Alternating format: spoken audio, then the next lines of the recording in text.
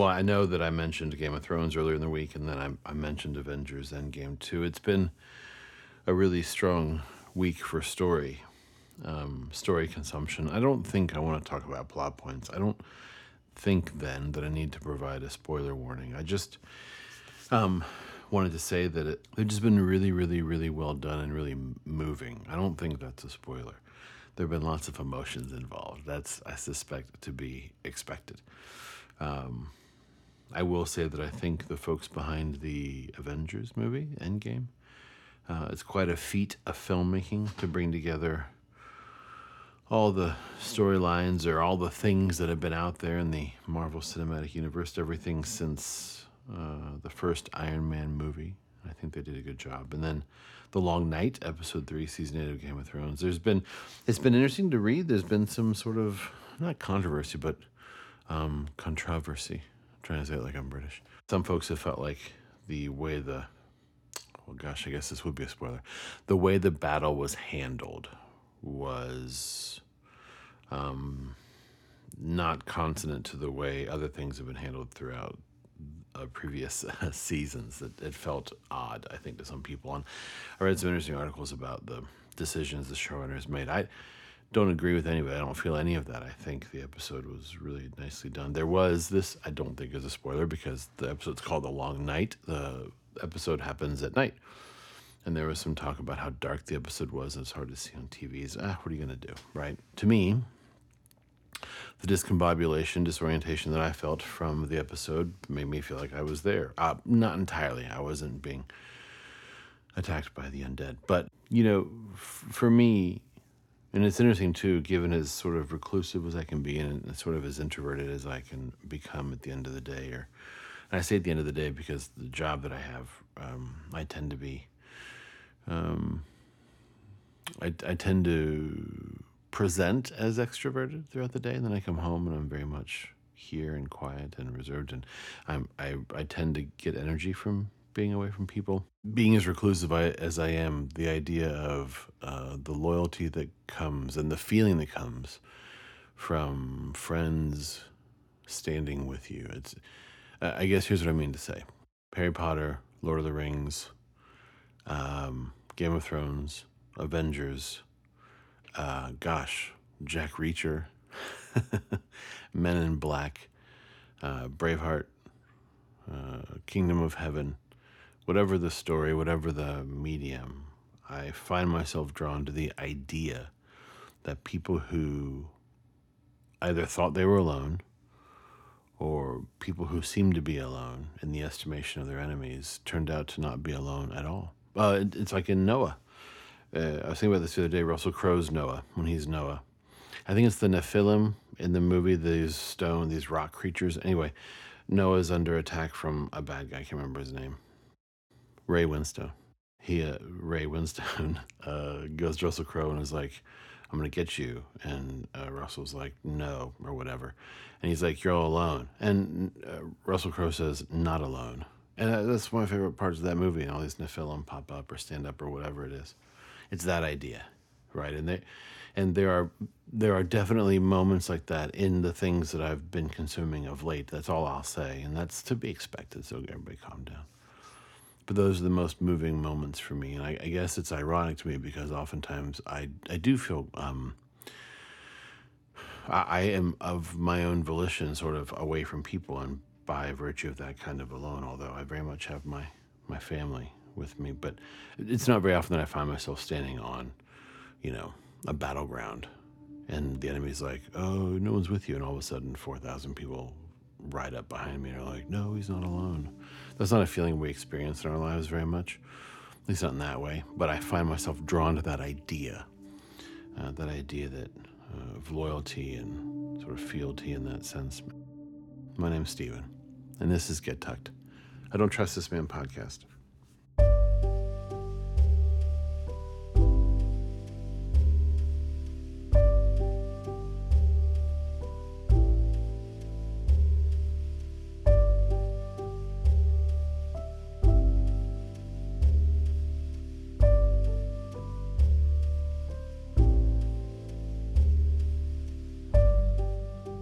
I was scrolling through Instagram just a few minutes ago, and there were some posts by people. I was in the thing where Instagram recommends things, Discover, I think it's called. I'm old, so bear with me.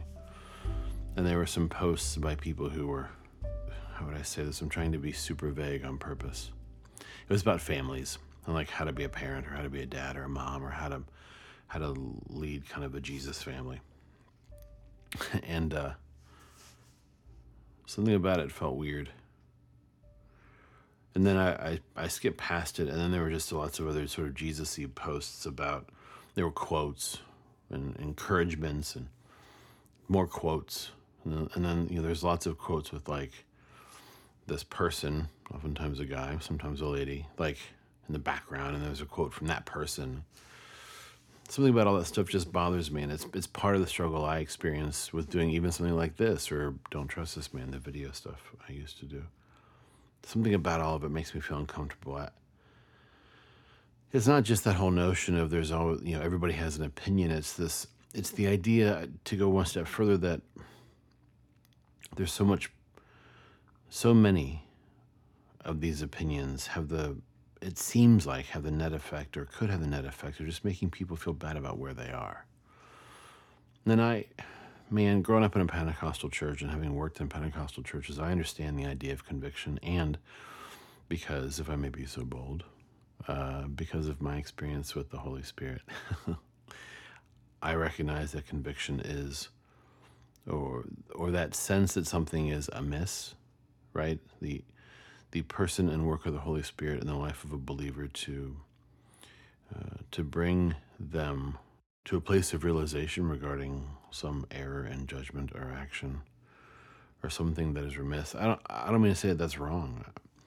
The Bible is clear that just as a good parent by necessity has to employ discipline, so God employs discipline when God's children need it.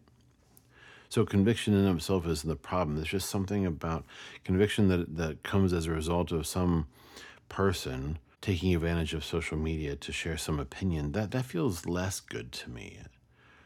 There's just so many voices telling so many people how to do so many things, and I just worry that instead of it feeling hope-filled and encouraging, and even sometimes sort of soberly reminding, or frankly convicting, it just feels like guilt and shame, and I'm just not that good at. That doesn't feel like that's actually helpful for people. I don't know. I don't have an answer. And again, I recognize that by virtue of talking into a microphone and releasing it into the world, I'm contributing to the din, as it were. But it's also why I would much rather ramble on. I'd much rather prattle on about nothing, I think, than go so far as to tell you how you should do something because it's what I think you should do. But that doesn't mean that I'm afraid to share my opinion. There's just something about it doesn't feel right. God loved me before I was able to love God. I do believe that. And that has to mean something for the way that I live. It doesn't mean that I don't do anything. It doesn't mean that I'm not responsible for my actions. But it has to change the way I think about what I do, in fact, do. And I worry that too many people are worried about talking about God's love too much. And so to make up for that, we talk an awful lot about how we could be doing everything we do better. And I think, I don't know, man. Being made to be more and more like Christ isn't just about doing certain things better. It's about an entire renewal, inside out. And it's something that's being done to us. He who has begun a good work in you is faithful to keep it against that day, Paul said. There was a season in my life when I liked the idea of God being the more responsible party in our relationship because I was really excited about being irresponsible. I think that's changed a bit. I think now I'm excited about God being the more responsible party in our relationship because I just know that God is the more responsible party in our relationship. He or she is better. Her way is better. If I could talk to you, whoever you are, for a minute, if you feel like you just can't get it right, if you're in this place where all the people you listen to are really good at telling you all the things you're doing wrong, and if it just feels like it's one weight after another, I don't want to tell you what to do, but I do want to encourage you that God is bigger and better And his love for you is deeper and wider and higher and taller and longer than anything you can or can't do. And I don't know what it means for you to stop trying so hard, and I don't know if that's what you think you should do. Isn't it fun to watch, to listen to me try not to tell you what to do? And really, what I would say to you is just stop all that nonsense. I don't want to do that, though. I believe that's why God sent his spirit to help us in these moments. But I just want to be an encouragement to you that maybe all the voices on Instagram or Facebook or the TBN or folks at church or whomever it is, maybe all those voices, maybe it's okay just to take a break from all of them for a minute and attempt to find a quiet place that you might hear the very voice of God. And you might hear the whisper from heaven that says, "You are mine. And I am pleased with you because you're my child. Not because you've mastered the 10 things every Christian parent should get right by Wednesday noon." Psalm 30. I will extol you, O Lord, for you have drawn me up, and did not let my foes rejoice over me. O Lord my God, I cried to you for help, and you have healed me. O Lord, you brought up my soul from Sheol, restored me to life from among those gone down to the pit. Sing praises to the Lord, O you his faithful ones, and give thanks to his holy name. For his anger is but for a moment, his favor is for a lifetime. Weeping may linger for the night, but joy comes with the morning. As for me, I said in my prosperity, I shall never be moved. By your favor, O Lord, you had established me as a strong mountain. You hid your face, I was dismayed. To you, O Lord, I cried, and to the Lord I made supplication. What profit is there in my death? If I go down to the pit, will the dust praise you? Will it tell of your faithfulness? Hear, O Lord, and be gracious to me. O Lord, be my helper. You have turned my mourning into dancing. You have taken off my sackcloth and clothed me with joy, so that my soul may praise you and not be silent. O Lord, my God, I will give thanks to you forever. One final note. Rachel Held Evans, an author, a blogger, passed away today on 4 May 2019. You can do a quick Google search to learn more about her. I just wanted to say truly that may God rest her soul, and may God in his good grace be with her husband and their 2 small children in this time. That for too many people there is weeping this night. May we be careful to heed the call to weep with those who weep, and may we remember and be encouraged that our weeping is not the end.